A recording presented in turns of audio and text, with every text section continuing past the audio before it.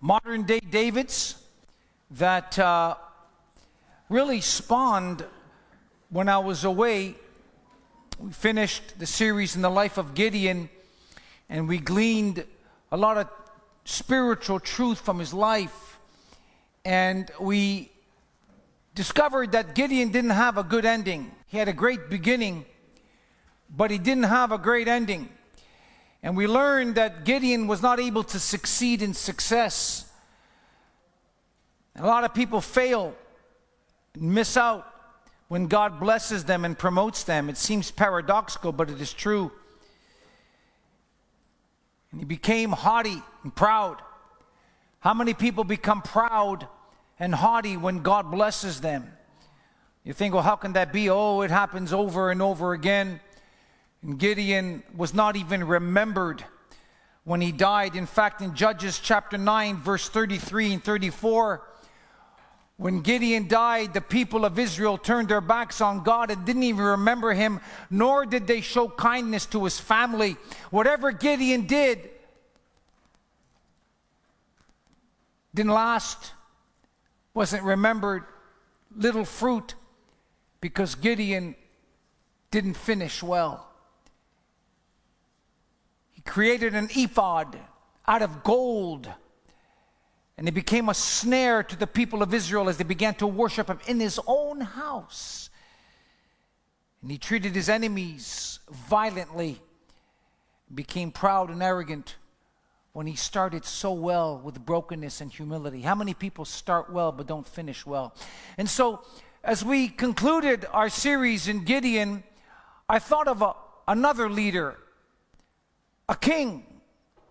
Gideon said didn't want to be a king, but in his heart he wanted to be a king. He even called his son Absalom, which means son of a king.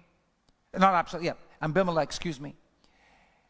But we have a king who didn't want to become a king. And I was thinking about David, and this new series came about as we're going to look at how David succeeded in success. We're going to look at the contrasts on how to be modern day Davids. Now, no one's a king in this room. We might have a few leaders here, but this isn't a message for kings. This is a message how you and I can live every day as modern day Davids. And there's many things that David did, especially early in his life, that sets him apart, the very antithesis and opposite of how Gideon lived. And so we want to continue in this brief mini-series on how to be modern day Davids. I've entitled this message, When Your Foe Becomes Your Friend. Gideon failed in two areas. He failed when God promoted him, but he also failed in how to treat his enemies. God gives specific direction on how to deal with people who are your enemies. Jesus says that we are to bless those that curse us. And here's where David shone so brightly and continues to shine. My text is found in 1 Samuel chapter 24, verses 1 to 10, and verses 16 to 22. And so let's look at this text. And it came to pass when Saul was returned from following the Philistines, that it was told him, behold, David is in the wilderness. Notice the word wilderness of En-Gedi. Boy, what a place that is. We visited En-Gedi when we went to Israel the first time here at Logos. And boy, we had a tremendous time and we learned so much. And Lord willing, we'll go back to visit that place. En-Gedi was a place of wilderness. Then Saul took 3,000 chosen men out of Israel. Now, why would you take 3,000 men to fight one man? Isn't that interesting?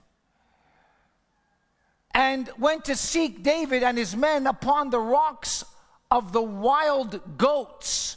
The wild goats. And he came to the sheepcotes, by the way. There was a cave. And Saul went in to cover his feet. And David and his men remained in the sides of the cave. There are a lot of caves in En-Gedi, and you can see that. And the men of David said unto him, Behold, the day of which the Lord said unto thee, Behold, I will deliver thine enemy into thine hand, that thou mayest do to him as it shall seem good unto thee. And David arose, and he cut off the skirt or the hem of Saul's robe privately.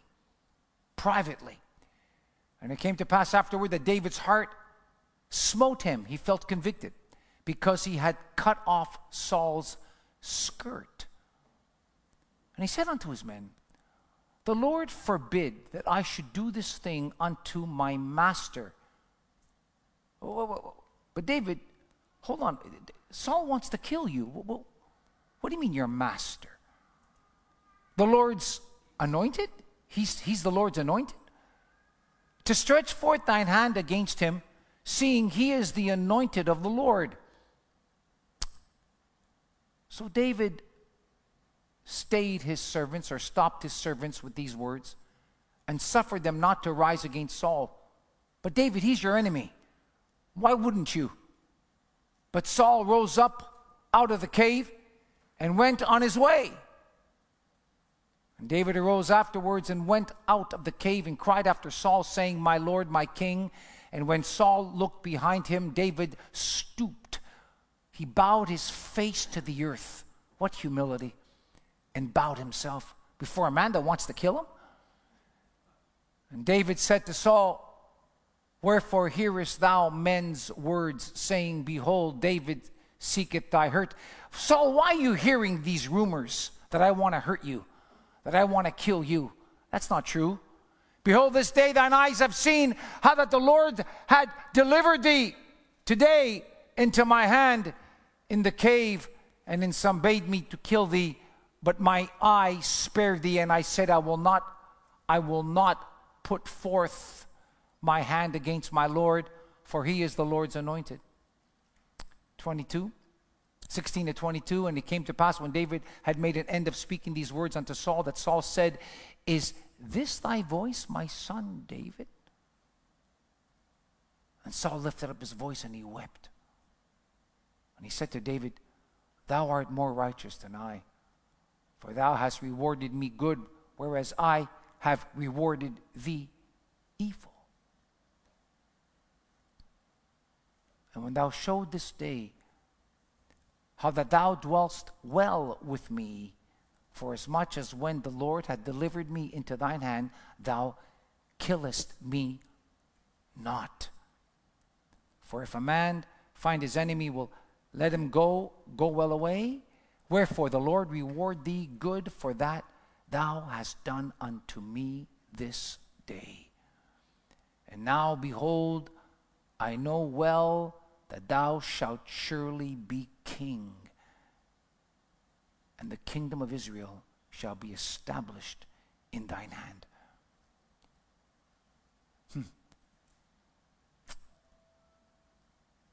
When your foe becomes your enemy. We have one of the greatest stories in the Bible of how to treat people that may not like you very much. A story of how modern Davids live in a world filled with Sauls.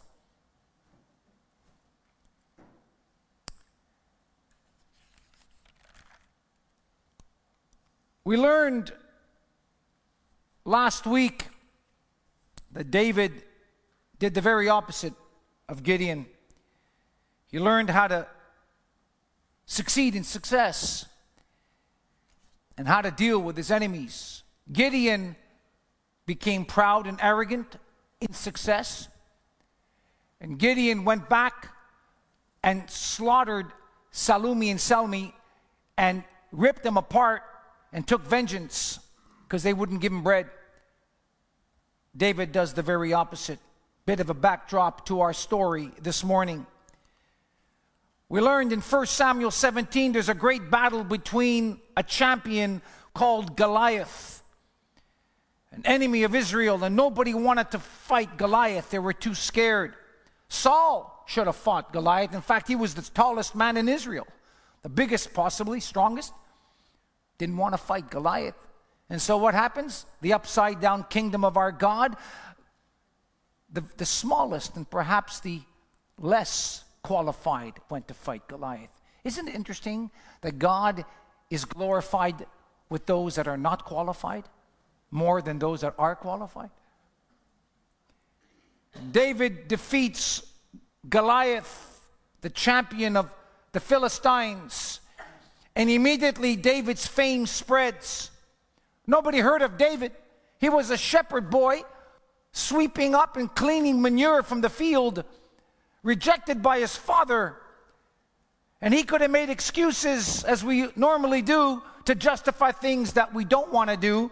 And we say, well, you know, in my youth, or I wasn't able to, my father didn't love me. But David didn't make those excuses.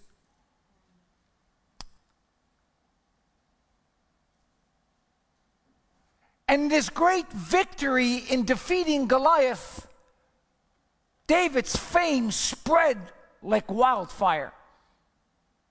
And we learned last week that because of success in defeating Goliath, David has all these new opportunities. We learned last week that he had a new family. Saul now adopts him into his family.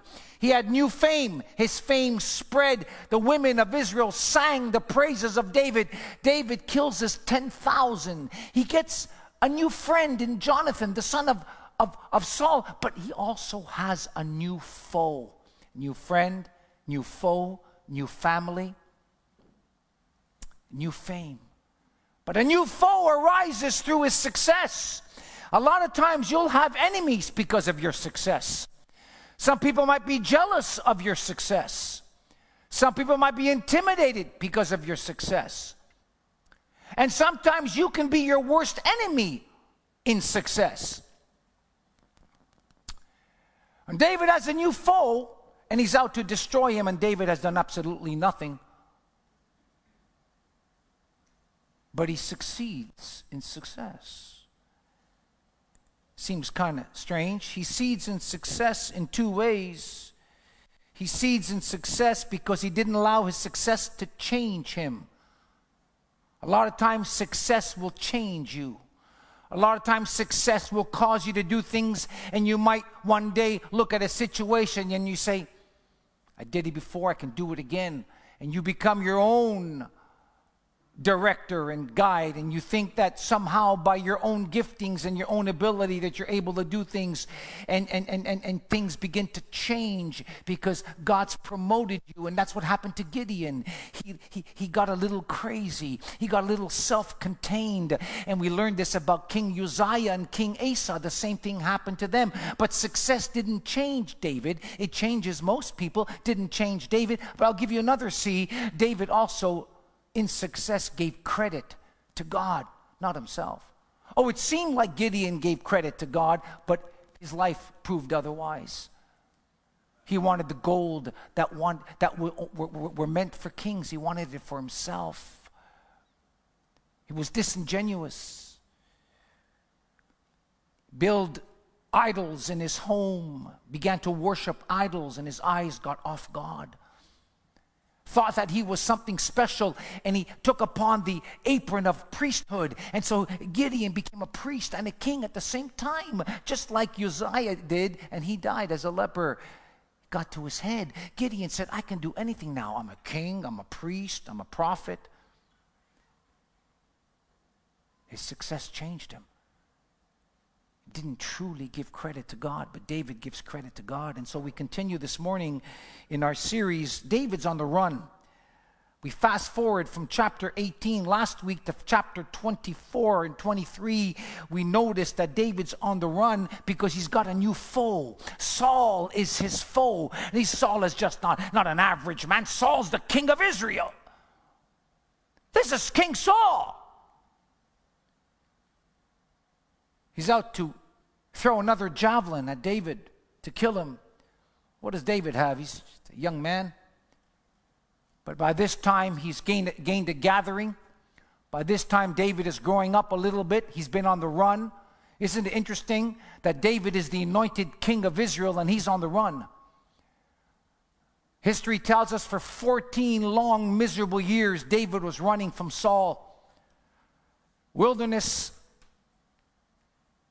from cave to cave. He's on the run.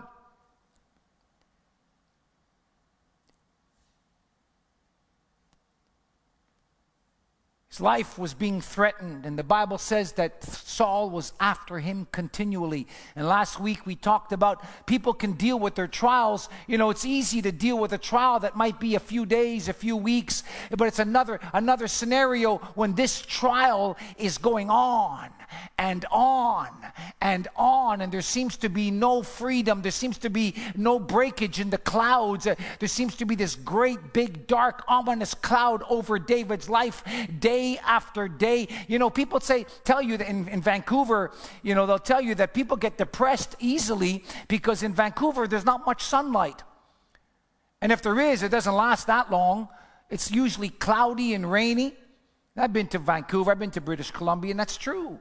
And some people get depressed if there's too many clouds and it rains a lot. You get into a state of depression, some people, because you don't see the sun. You're living in this cloudy atmosphere, and it brings you down. Can you imagine living 14 years under this cloud? David's on the run. And in 1 Samuel 23, verse 27, the Bible says that Saul is still in pursuit of David. And at this time, we just read that the Philistines are coming against Saul. And Saul has to go back to the palace to regroup and get his men ready to fight against the Philistines. The Philistines, still the enemy of Saul, despite the fact that Goliath came down. So Saul has to leave pursuing David, who's not his enemy, to fight the real enemy. But the truth is, the real enemy are not even the Philistines. The real enemy is Saul himself. How many know that you can fight a battle and you might think that that person's your enemy, that she's your enemy, that situation's your enemy? Oh, if he would have done this, and look what he did. The truth of the matter, friends, is that he's not your enemy. When you look deep within, you'll find out that you're your own worst enemy.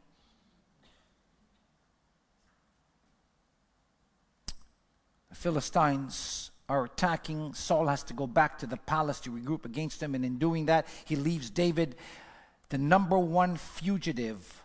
David becomes, he's on the 10 most wanted of Israel. David, and he flees to En-Gedi in the wilderness. And if there is anyone that could have been angry, it was David. Saul's angry at David for no reason. His jealousy has caused him to be angry. Jealousy will cause you to do things, and 9 times, you know what? 10 times out of 10, jealousy will always act in a way that certainly darkens your testimony and becomes an issue when it comes to living lives that please God. You can never please God if you're living a life of jealousy, because jealousy will propel you to do things that are absolutely horrific.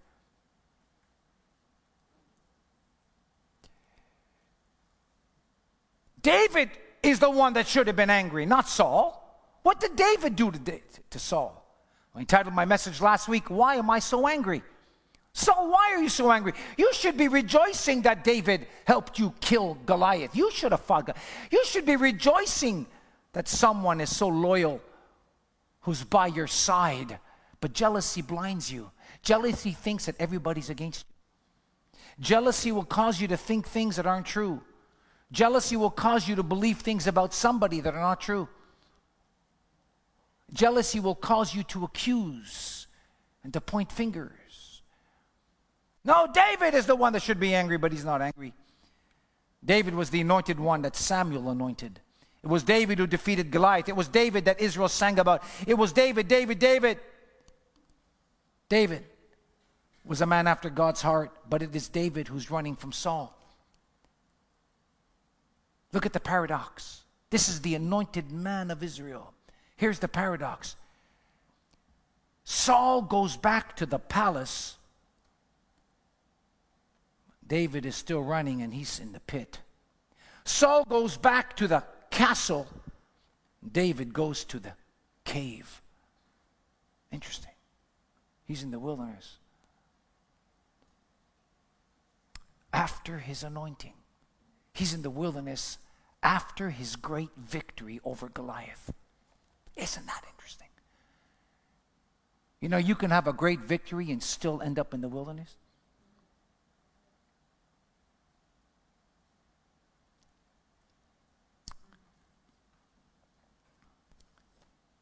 And so David ends up in En Gedi, in a remote desert, while Saul's in the palace. The desert, verse 2 tells us this place, En Gedi, is a place of goats.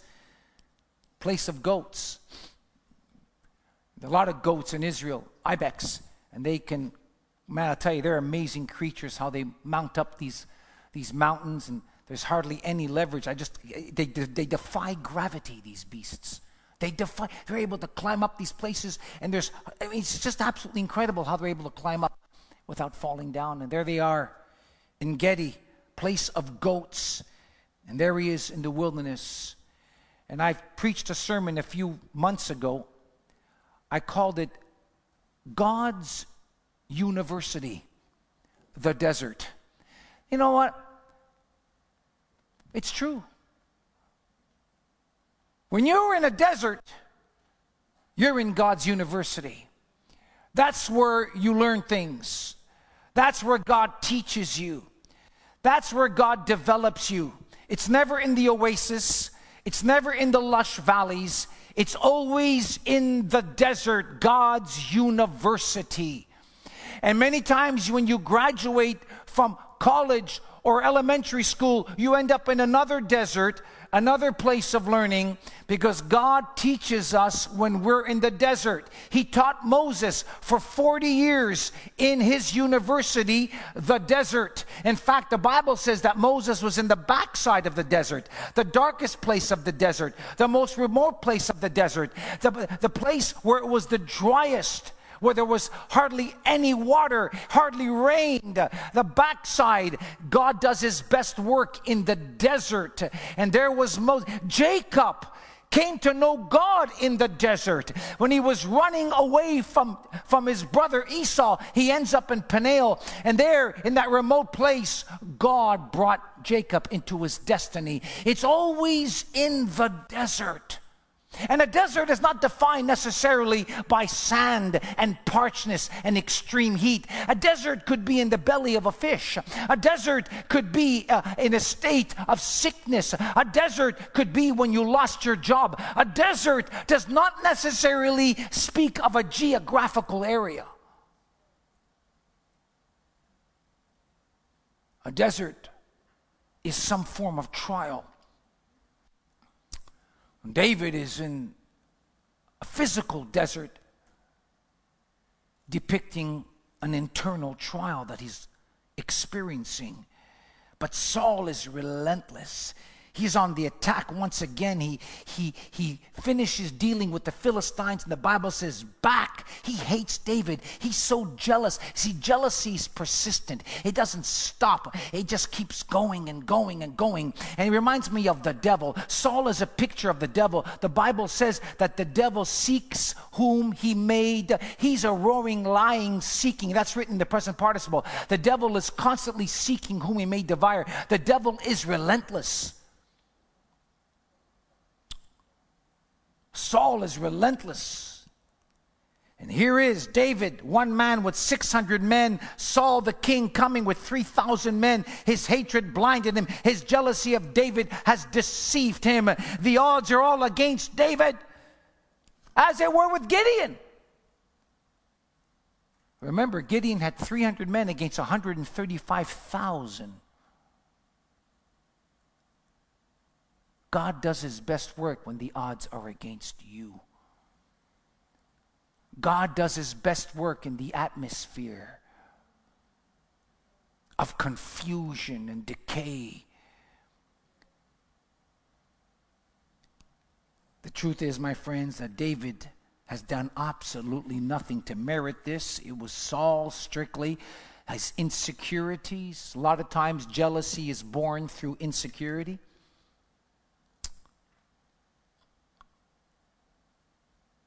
Jealousy is born out of insecurity when someone does something better than you. Jealousy is born out of insecurity if somebody has done something greater than you.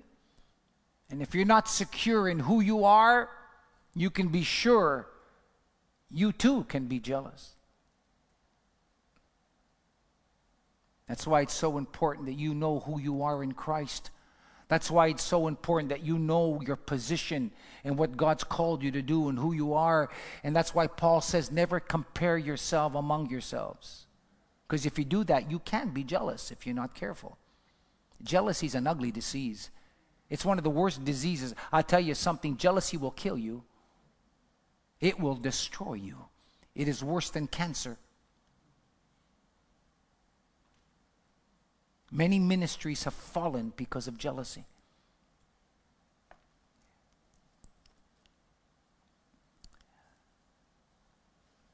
Now, I want to look at 3 principles in David's life where I believe he shines so brightly. Remember, we're looking at modern day Davids that apply to all of us today. In 1 Samuel, the 18th chapter, Saul says something about David. He says he saw something in him. 1 Samuel 18, 28 and 29 tells us that when Saul saw David, he saw something in him that was different. Saul was able to see something in David. And Saul saw and knew that the Lord was with David and that Michal, Saul's daughter, loved him. Saul saw something. I asked, what do people see in you that's different? I'm not talking about the color of your hair. I'm not talking about how much muscle you have. I'm not talking about how well you dress. I'm not talking about what they see physically. What do people see in you that makes you different?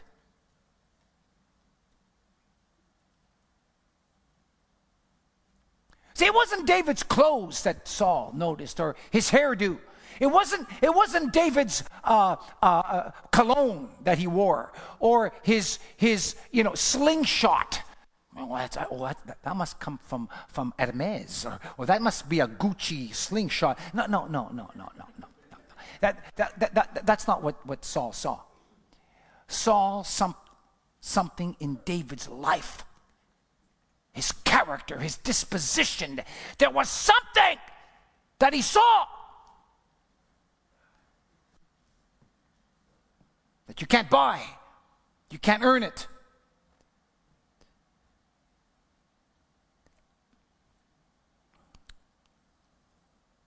Modern day Davids have something that people see.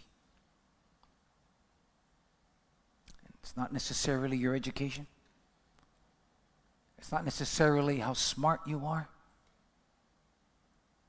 Now, you can't help what people do, and here's what I want to focus in on.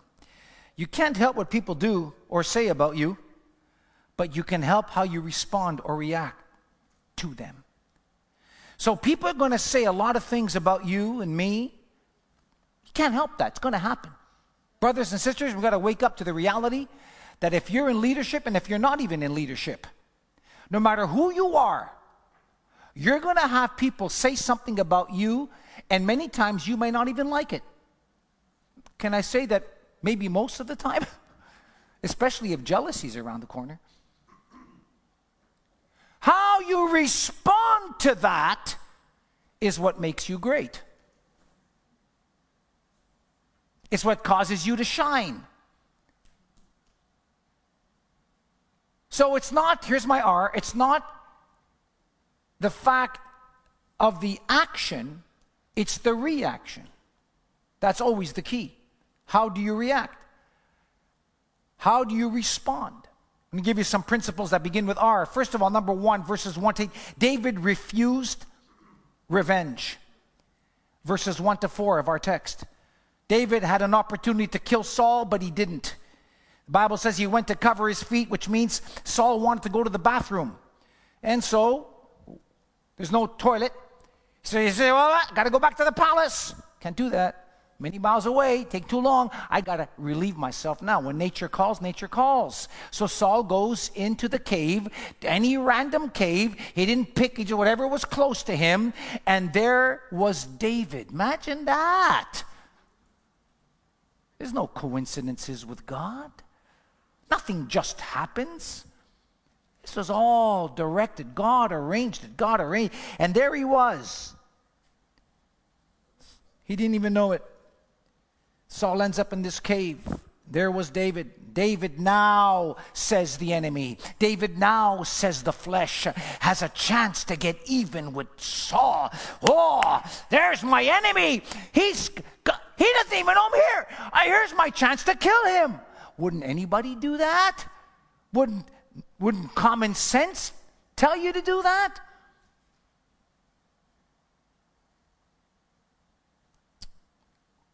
Here's my opportunity to get even, to get back. My friends, or is God testing his character? Is this an opportunity to get even? Or is this an opportunity to reveal who you really are, David? See, this is the problem when trials come. Most of us look at it as a horrible thing. The devil's after me, and many times it could be true. But many times, I would say most of the time, God is testing your character and trying to develop you. And you're developed through pain. You grow through adversity. So it's not always the devil. It's not always the devil. Many times, can I say it, Mr. Prosperity Preacher, wherever you are, can I say it, that many times God allows and has ordained that trial in your life, even as the Bible says, if it's famine, even if it's serpents coming to afflict. That's what the Bible says. God, the Bible says in Numbers, sent serpents to afflict Israel. Wow. Wow.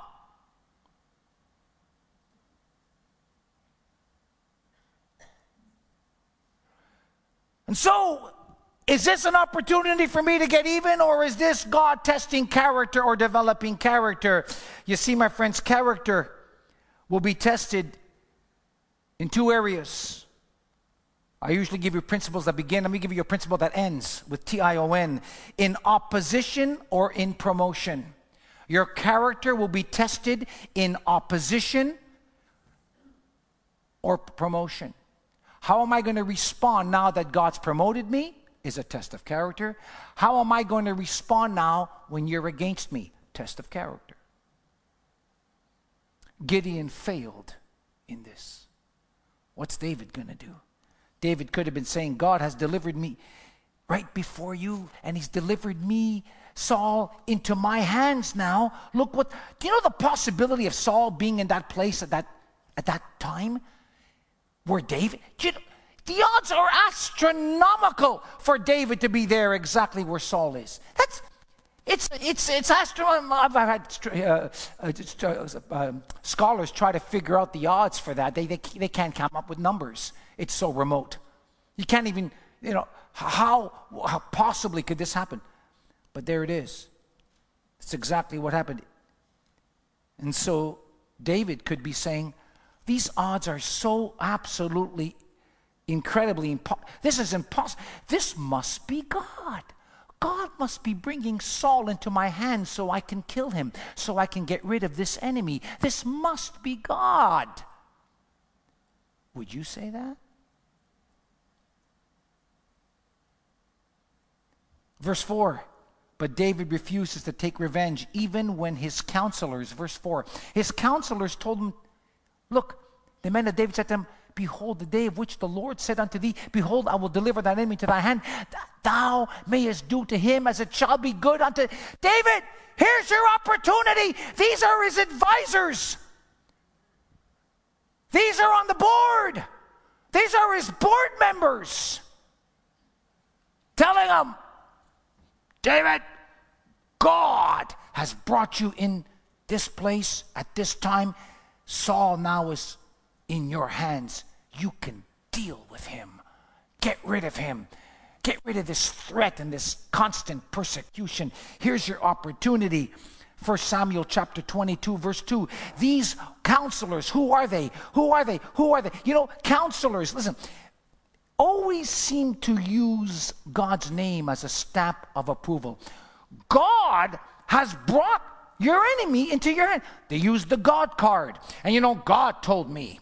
And God said to me. And you know, God said you must. Always using the God card. How do you go against the God card? And these so-called prophets of our day today, God has said. How do you know God has said?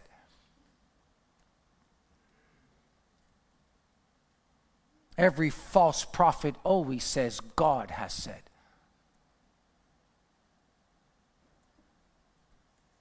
It's always God who says.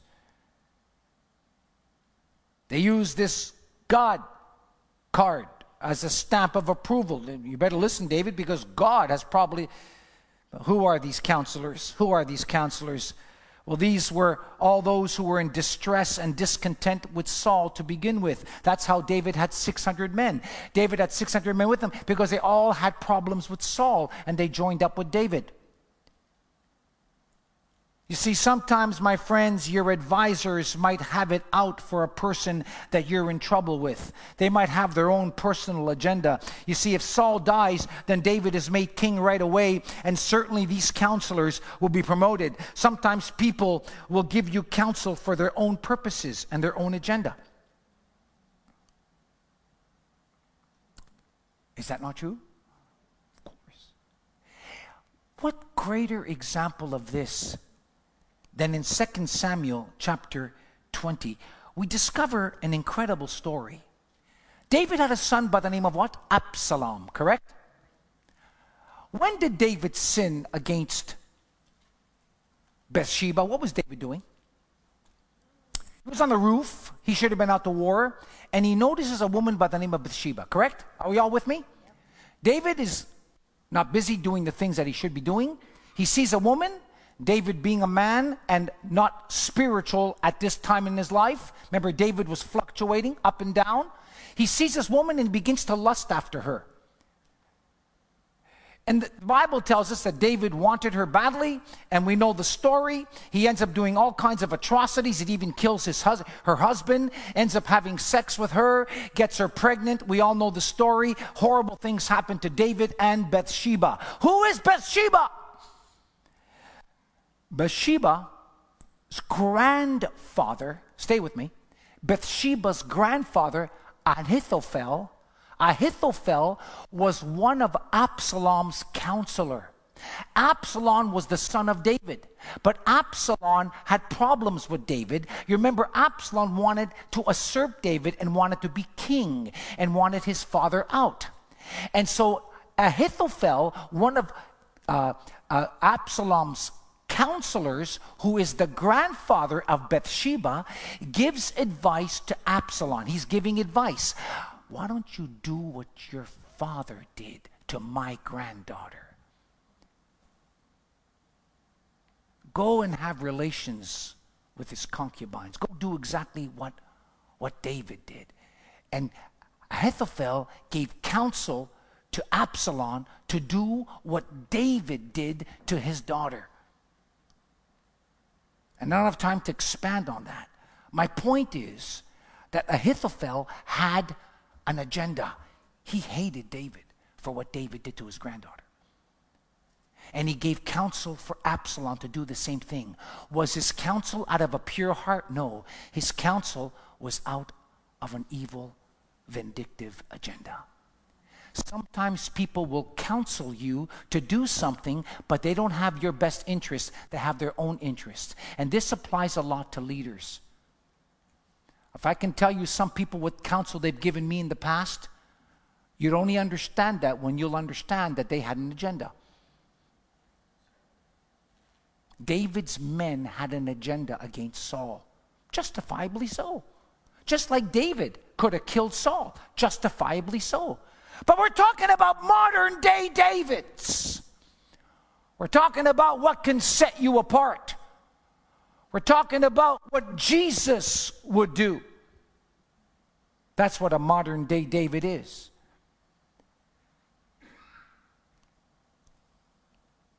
And so they said, David, God has given you this opportunity. How many times will people tell you that? You know, God is blamed for so many times, so many things that God has absolutely nothing to do with. He's blamed for so many things that he has absolutely nothing to do with. These counselors said, hey, David, God has brought you to Saul so that you can kill him. That's not true. That wasn't the case.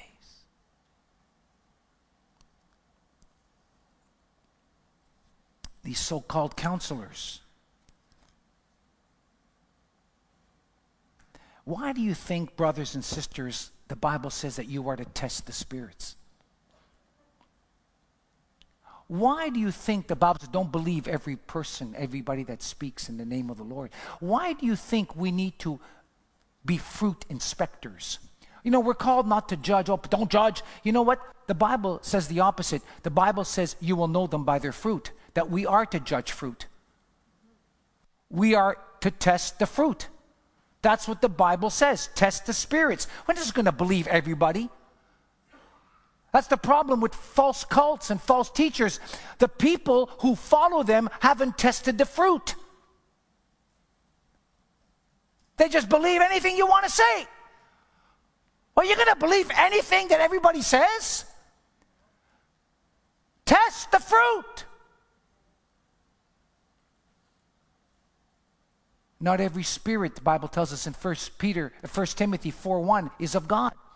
In the last days, there'll be much deception, Paul tells us. Jesus said, in the last days, there'll be much deception. If we don't test the fruit now, we too can be deceived. Always, does this correspond to what the Bible says? Always test the spirit. When I preach, test the spirit, please. Don't just accept anything I say, or anybody else for that matter. Test the spirit. What does the Bible say? Does this coincide with what the Word says? If you would do that, and if people did that, there'd be less cults today. Amen. Less cults today by far. In fact, I encourage you, when I finish, or anybody finishes preaching, take your word and go over it. Let me see, yeah, that's good, that's good. No, wait a minute, does the Bible say that? Don't just believe anything. Everybody. Because you're watching something on television, he sounds good, oh, he must be of God. No. Did not Jesus say in the last day, many shall come in my name saying, Lord, didn't I cast out demons? Didn't I prophesy? Didn't I speak? Didn't I do this? I don't know who you are. We're living in days, my friends, where there's a lot of people coming, speaking in the name of the Lord, casting out demons, prophesying, but they're not from God. And if you don't learn to test the spirits, you too can be deceived. And I'm only telling you this in love because I care. This is not popular. You don't hear teaching like this. But if you care and you want people to grow, then you must share the balanced word, and you must have people understand that we are in deceiving times today. A lot of people are being swallowed up in the vortex of confusion and deceit because they don't know the Word of God, and they're not testing the Spirit.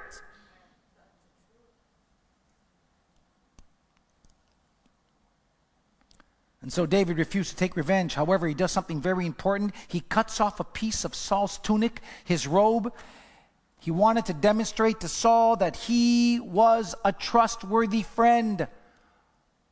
But the Bible says in verse 5 that his conscience smote him. He felt convicted. Why was David's conscience bothering him? Because despite who Saul was, he was still the Lord's anointed. And to treat him this way was in David's mind wrong. How different from today.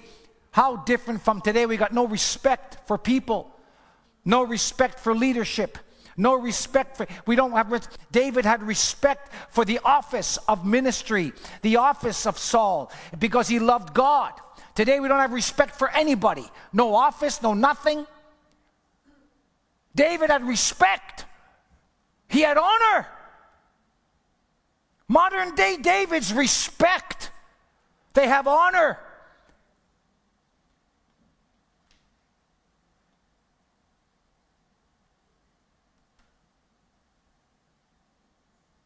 Despite who Saul was, he was still the Lord's anointed, David said.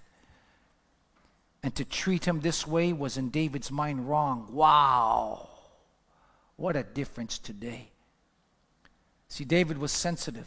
And he realized, watch this now, are you ready? That vengeance belongs to God. Did you see that? David understood, I'm not going to fight the Lord's battle. Because the battle is the Lord's. We just sang that earlier. I'm not going to execute vengeance against my enemy because that's not my job. My job is not to execute vengeance. My job is to be a light in this world. My job is to do what's right, despite the Sauls of this earth. And I'm not going to let Saul change me to be what Saul wants me to be. I'm not going to do that. Vengeance belongs to God. Listen, friends, if you're trying to get even, then you're playing into the devil's hand. That's exactly what Gideon did. Gideon went back, executed vengeance, and killed his enemies. Life lesson. Are you ready for life lesson? Greatness is shown by the ability to leave vengeance with God. Life lesson. Greatness is shown and revealed by leaving vengeance to God. Never try to get even. Never. That's what the flesh does. Modern day Davids don't do that. David is allowing his case to be tried in heaven because God is his lawyer. Whose lawyer do you have? God is his advocate. God. In Psalm 35 verses 1 to 4, a great psalm of David, David cries out, God, you be my lawyer. You plead my cause. Plead my cause, O Lord, with them that strive against me, fight against me. Lord, you're my lawyer. You plead my cause. Take hold the shield and buckler and stand up for my help. Lord, you're my deliverer. I'm going to trust you. I'm not going to fight my own battle. I'm not going to try to do it myself. I'm going to trust you. Wow. How many people are able to do that today? Proverbs 24:29 says, say not, I will do so to him as he hath done to me. I will render to that man according to his work. I'm not going to do that. I'm going to do what Jesus said, to bless those that curse you, that persecute you. You see, friends, when you're involved in getting revenge, you're doing, let me repeat again, God's job. And you're not qualified to do that because you'll end up in the flesh. When you take vengeance, I don't care how justified you might think you are, you will end up in the flesh. I'm going to say that again.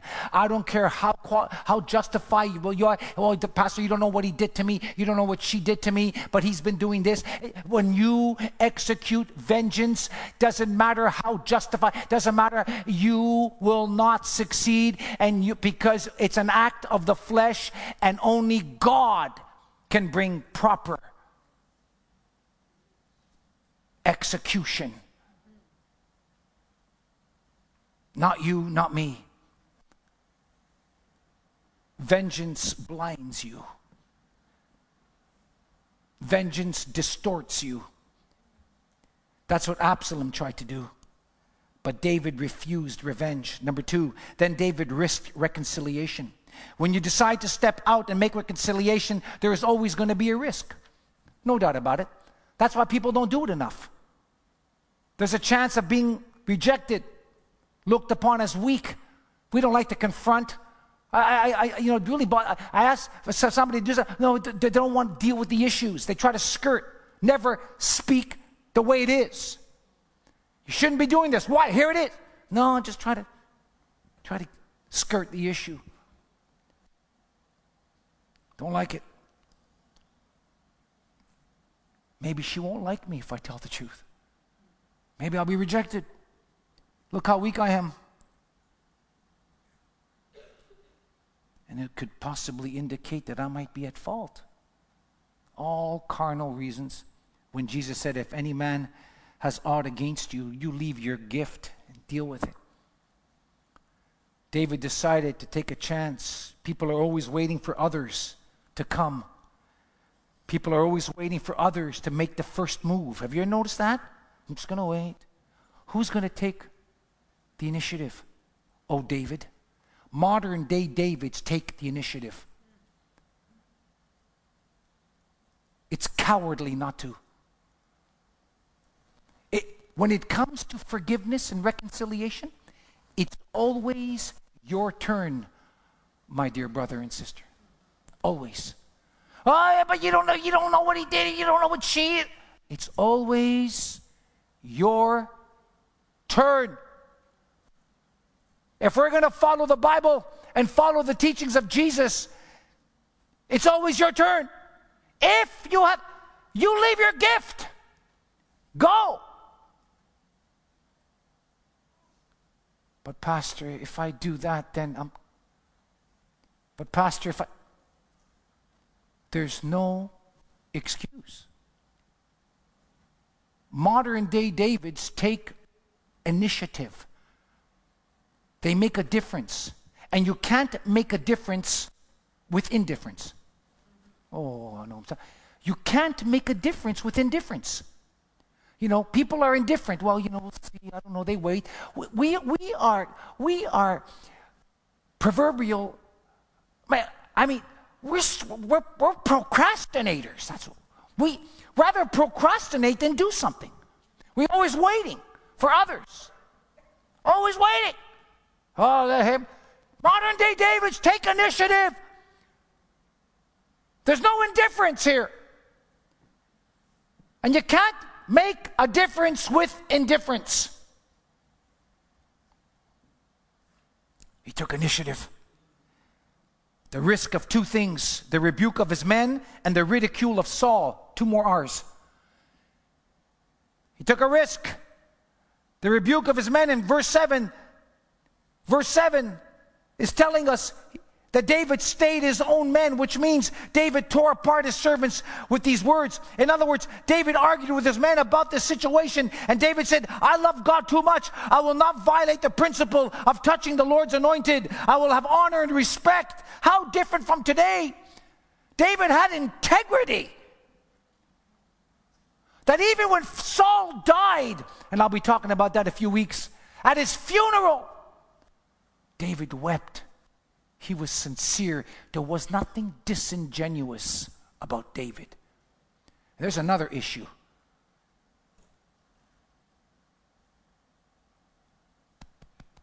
David had a pure heart.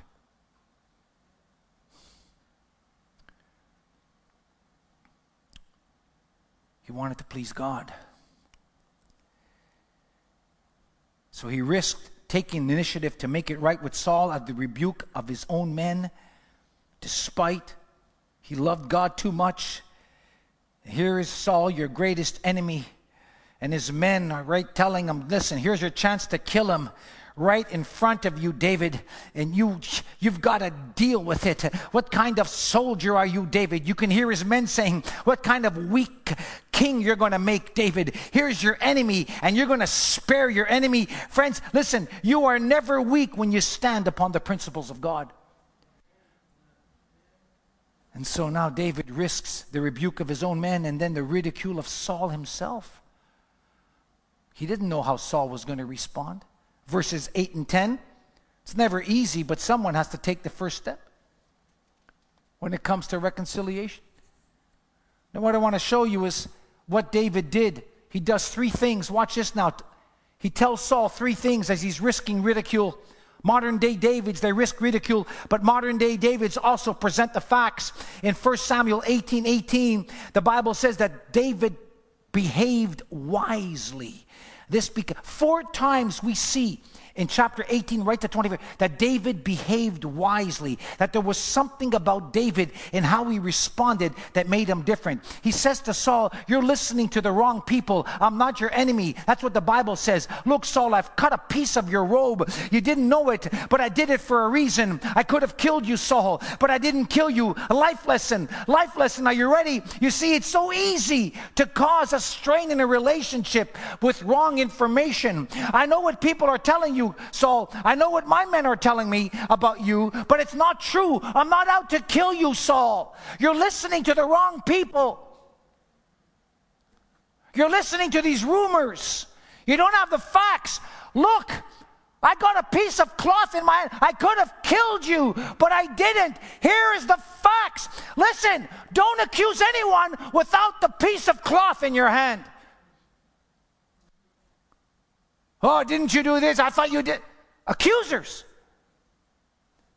You know how many relationships are strained because of false accusation? Because you don't have the facts? Oh, by the way, this is for free, and you can write this down. But rumors, all they do is create tumors. That's just for free. You can take it, leave it. Rumors create tumors. Present the facts. Stop accusing. You got facts? Present them. Otherwise, zip it up. We talk too much.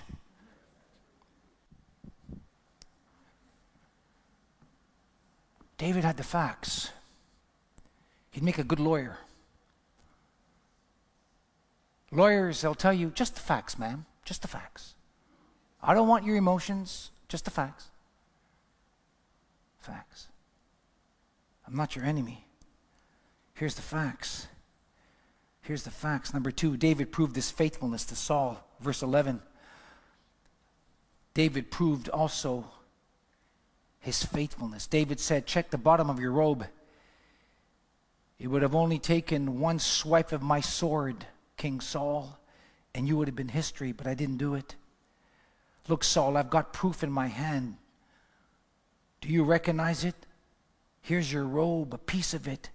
I didn't kill you because I'm not your enemy. I'm faithful." Oh, there's a word that we don't hear much today. "I'm loyal to you, Saul. I've never wanted to hurt you. You're my king, Saul. I'm loyal to you." There's a word that we don't hear much either, loyalty. That's almost become a curse word today. Loyal? What's loyalty? Divorce is getting, I think it's more than 50% in some places in the United States for sure. Loyalty. David's, "I'm faithful, I'm loyal, I'm not your enemy." And I was thinking about loyalty for a moment, and I realized another nugget found in the Bible.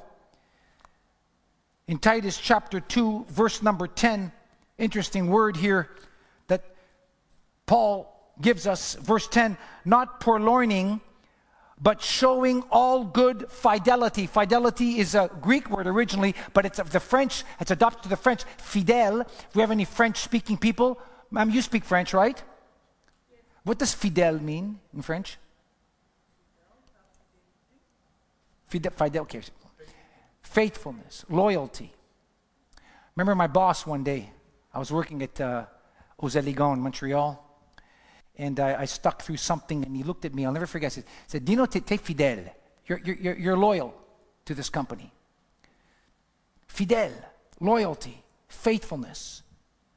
Loyalty, faithfulness. David is saying, "I'm fidèle, I'm loyal to you." Loyalty is a sign of greatness. Loyalty sets you apart. He's loyal to a man that wants to kill him. Excuse me? He's loyal to a man that wants to kill him. Excuse me? Madness, says the natural man.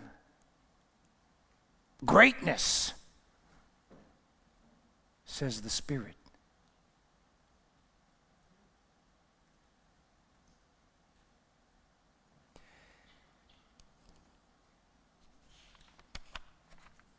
You know who teaches us loyalty? Our dogs. Heard of a story of a man who lost his dog. He was in the army. And the dog somehow followed. Don't have all the details. They ran after the ambulance, whatever, the car, and he went to the hospital and somehow ended up I don't know how it happened, but this dog ends up in the cemetery. And this dog, it was in Argentina, by the way, true story. I have the article, I'll bring it one day. This dog was able to sit at his master's gravesite every day for 6 years. And the people came and fed him, Found out later that they couldn't understand why the people that were there and the owners of the site said that this dog was so loyal to his master that after his master's death, he wouldn't leave his gravesite for 6 years. Can you imagine? Loyalty. We don't have much loyalty today. I understand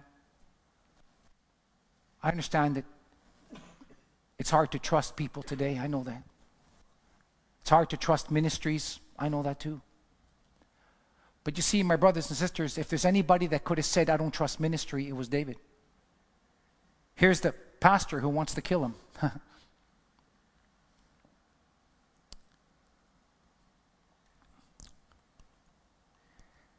You know why? Because David loved God.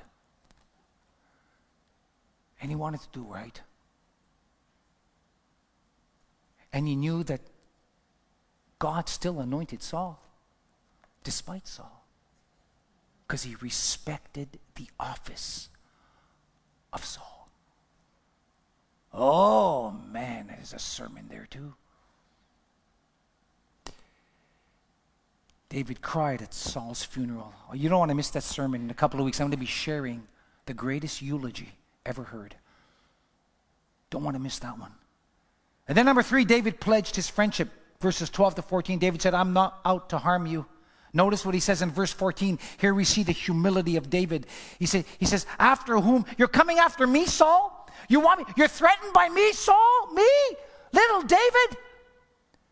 And he says in verse 14, after whom has the king of Israel come out? After whom do you pursue? After this dead dog? After a flea? David calls himself a dead dog, a flea. I'm no threat to you, Saul. I'm just a flea. Here is arguably the greatest man of God. Here is arguably a man who had a heart after God like no one else ever. Calls himself a flea. Think about it. I'm no threat to you. David refused revenge and risks reconciliation. Then he attempts to restore the relationship. Verse 16 and following, he takes the first step, and that is a great sign of maturity. Verse 16, he approaches Saul. He takes the first step. He takes the first step. Modern day Davids take the first step. Take the first step. They don't wait for others to take the step. People are waiting for others. You don't want to come with me? Okay, I won't go. Taking the first step. You don't want to do that? Okay, I won't do it. You don't want to come? Then I won't go. You don't want to come? Then I won't step out. You see, we're always waiting for others. Listen, friends, listen. You've got to take the first step because many people won't take that step with you. Modern day Davids take a stand. They take a stand. They take a stand. Who's with you or not with you is immaterial.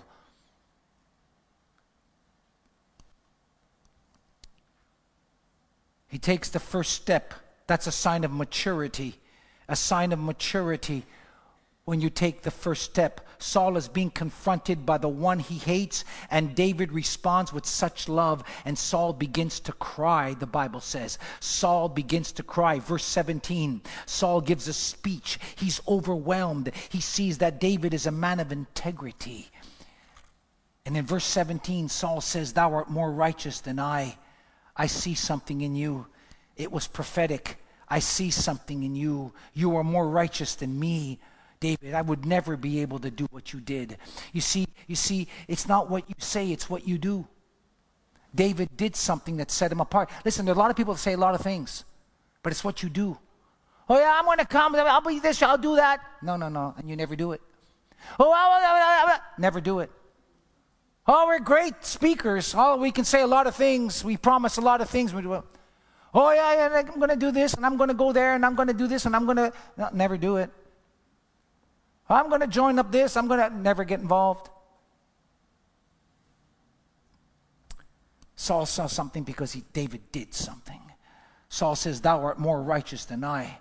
What is David doing? What's happening? Romans chapter 12, verse number 20. He's heaping hot coals of fire on his head. Can you show me that scripture?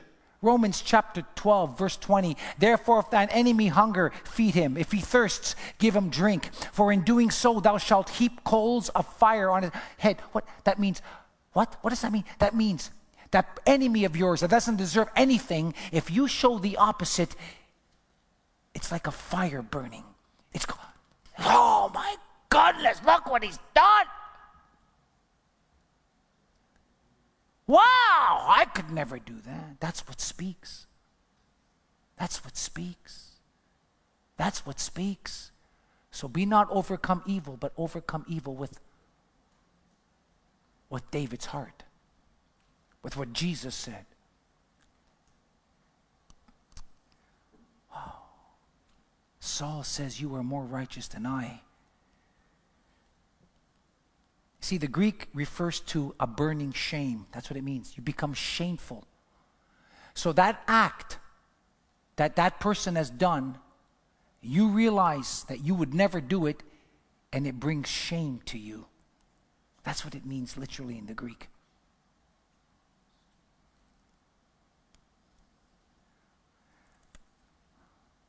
I may have shared this before, years ago. World War II. True story. The American Army soldiers. There was one guy who was a Christian, a strong, devout Christian, and in his barracks, they were all agnostics and people, atheists and secular humanists. They hated God. He was the only Christian in his barrack. And these guys would make fun of him because he was a Christian that people saw Christ. He wasn't a Christian on Sunday morning only. He was someone who carried an invisible pulpit on his shoulders everywhere he went. He is what Saul saw in David. He saw something. The Spirit of God was in his life. But people hated him like David. People will hate you because you stand for righteousness.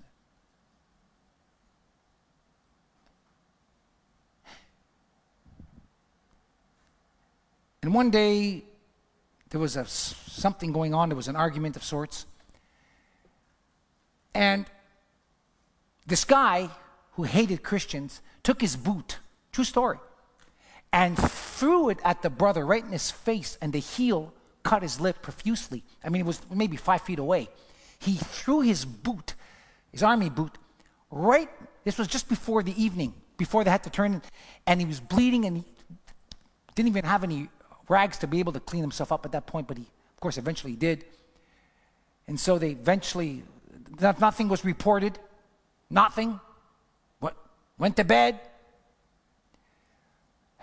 The next morning, the man who threw the boot at him wakes up, and by his bed, he sees both boots, because one was gone, right? He just threw the boot. Clean, polished, right by his bedside.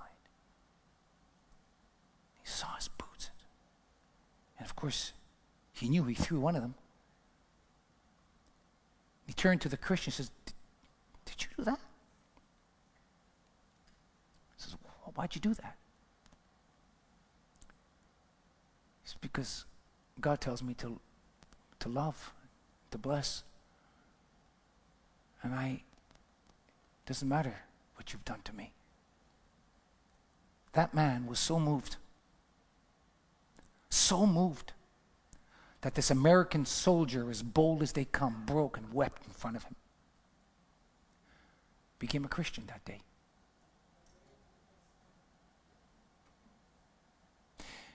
See, this man didn't hurl javelins back at Saul. David didn't hurl his javelins back at Saul. The Bible tells me in Proverbs 24:17, rejoice not when thy enemy falls, and let not thy heart be glad when he stumbles. The truth is, when Saul knew, he knew at that moment that David was to be the next king. The Bible tells us that. He knew it. So Saul asked David to do something. He asked for forgiveness. No, he should have. Saul should have asked for forgiveness. Right there was Saul's opportunity to repent, but he doesn't. How many times does God give us opportunities to repent, but we don't? Oh, it looked like Saul was repenting. Oh, you're more righteous than I. In fact, he was crying too. Gideon said, no, I don't want to be your king. I know you want me to rule over you. All an exterior veneer. But did that dissuade David? No. He still did what he did despite Saul.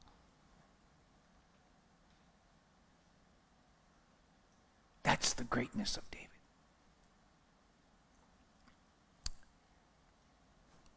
But Saul said to David, verse 21, swear by the Lord not to cut off my grandsons. And David said yes, in verse 22. He didn't have to do it, but he did. And in 2 Samuel chapter 9, we see the fulfillment. David goes to Lobidar, and he finds out that Saul had a grandson, Mephibosheth, who was a cripple. And David took him and brought him into the palace. He kept his word. He didn't cut off his grandsons when he became king. Wow! David kept his word.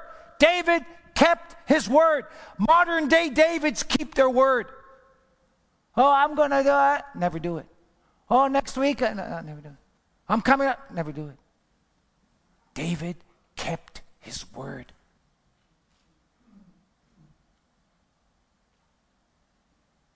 He didn't have to. He kept his word to a man that wanted to kill him. What would you do? Kept his word. Wow. No wonder David is called a man after God's heart.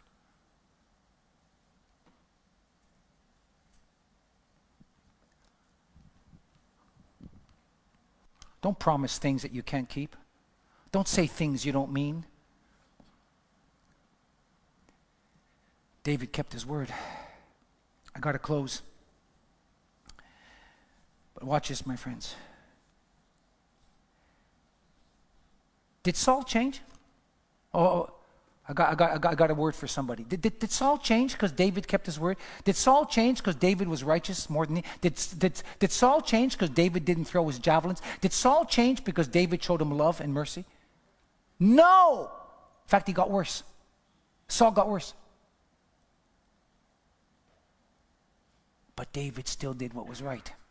Oh, there's life lessons everywhere here. You see, friends, regardless of what Saul did, modern day Davids do what's right. Not to impress people, but because they love God. They do it to please God.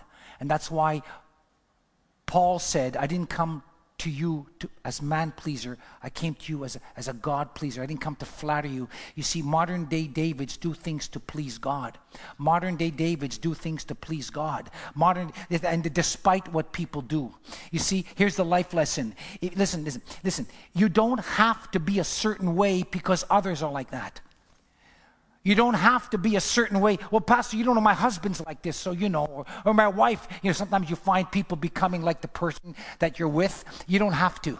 We make excuses. Well, my boss and I'm like this and your friends. And we become whom we hang around. We don't need to be that way. We don't, I see kids all the time succumbing to peer pressure. Well, all the kids do it. Everybody does it. And listen, friends, it doesn't matter if everybody does it. You can still take a stand. David took a stand. Took a stand.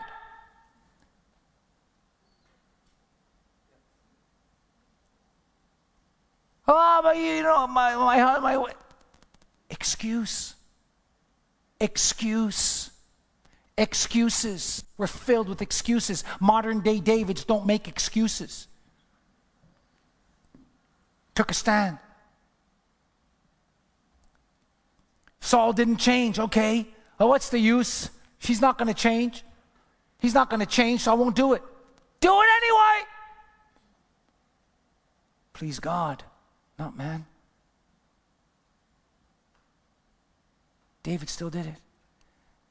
David's not responsible for Saul's actions. He's responsible for his own actions. He's responsible for his own attitude. You see, friends, David was able to forgive because he loved God. That's why the Bible says the light of David never extinguished throughout all the kingdom and the kingdoms ahead of him. It's always the line of David. Why, David? Why? Here's why.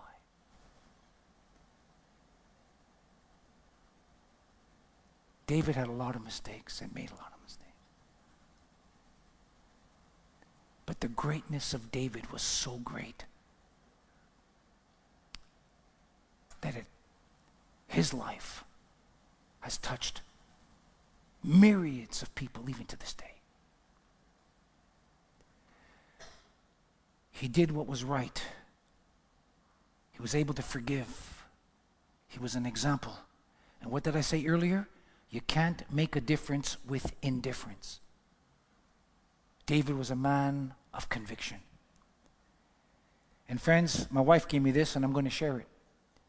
You see, friends, and I close with this incredible statement before I share one true story. The true test of Christianity. You know what the true test of Christianity is? Well, stay with me. We're going really deeper. We're going deeper. The true test of Christianity is not loving Jesus. That's a given.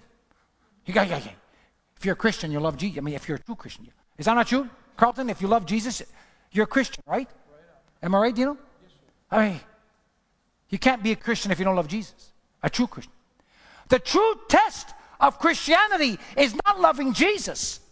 It's loving Judas. Oh, it just kind of, the test of Christianity is not loving Jesus. That's a given. It's loving Judas.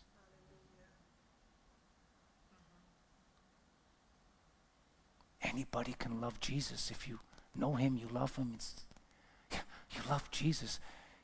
For God so loved you. When you understand what God's done in your life, you cannot help but love Jesus. Of course you love Jesus, but can you love Judas? David loved Judas. Whew. He loved Judas. He loved Saul. He was a reprobate. Saul was a nasty human being. Nasty. He loved him anyway. Did Saul change? No. Saul didn't change. I know women that come tell me years ago more so than now. Oh, Pastor, my husband doesn't change and he's still the same. And I don't know. And I know I feel your pain. Trust me. Never take that under. It must be very difficult to live with a tyrant. I know that. I understand that.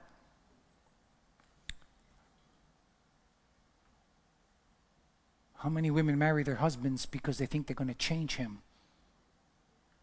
They don't change him. If I tell you how many marriages I've done and I've counseled women, oh, Pastor, is he a Christian? Well, you know, he said he's going to follow the Lord. He wants to. Yeah, they get married. He doesn't follow the Lord. No. But she loves him anyway. Does what's right anyway. That's the test of Christianity. Not loving someone who loves you back, but can you love someone who wants to throw a javelin at you?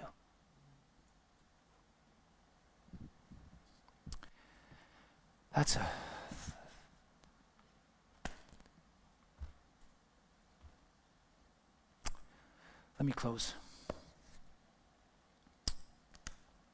True story, 1996, I believe it was, was it the Barcelona Olympics? I find I'm losing my memory. I don't know what's wrong with me here, but yeah. It was either the Barcelona Olympics or the Atlanta Olympics, I'm not sure, but there was the Paraplegic Olympics. And there was a little girl, well, became a woman later. Her name was Lucy. Lucy was a paraplegic, and she participated in the Paraplegic Olympic Games, either in Barcelona or Atlanta, I'm not sure. But it's a true story. And she's a Christian. Oh, a strong Christian. Very strong. Again, like the man in the barracks of the American Army, everybody made fun of her. Have you ever had people make fun of you, not because you don't look right, or maybe you got curly hair or straight hair, or because you got a big nose or a small nose? No. Has anybody made fun of you because you are a Christian? Just wait a minute before you say, yes, I mean a true Christian, not because you say it. Has anybody ever made fun of you because you trust in God, you believe in God? This girl was being mocked by her family and all those participants with her, her fellow runners. She was ridiculed, especially by one we'll call Nancy. Nancy hated her, would make fun of her all the time when she would pray, before she would eat, because in the Paraplegic Games, you get together in a community, an Olympic village. And so they'd be in the Olympic Village and they would eat together. And so they would see how she ate, what she did. And Lucy always prayed. She went to church. And people made fun of her, especially Nancy. Well, time for the event. I believe it was the 1,500 meters. I'm not sure what race it was, but it was more than it was more of a long distance race. And so there is Lucy. And there's Nancy and the rest of them. And she's off. And Lucy was doing very well. In fact, Lucy was winning the entire race. Gonna win the race. There was just a few meters left. Lucy turns back and sees that Nancy fell. Nancy fell. Her enemy, her Saul. Lucy could, okay, well, good for her. And she could have kept running and finished. She would have won. She stops. She turns back and goes towards Nancy. Says, hey, Nancy, are you okay? Bleeding. She tripped. Picks her up. Takes her on her shoulder, kind of, and they stumble together to the finish line. Everybody passes her. And she ends up in last place with Nancy. She lost the race, but she won a friend. When your foe becomes your friend.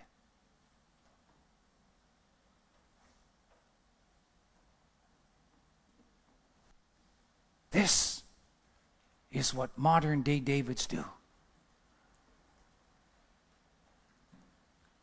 They bless their enemies, and they never change when God gives them success, because they give him all the credit. David said, I come to you, Goliath, not in my name, but in the name of the Lord my God. David knew who was his strength. Do you? Let's all stand together, please.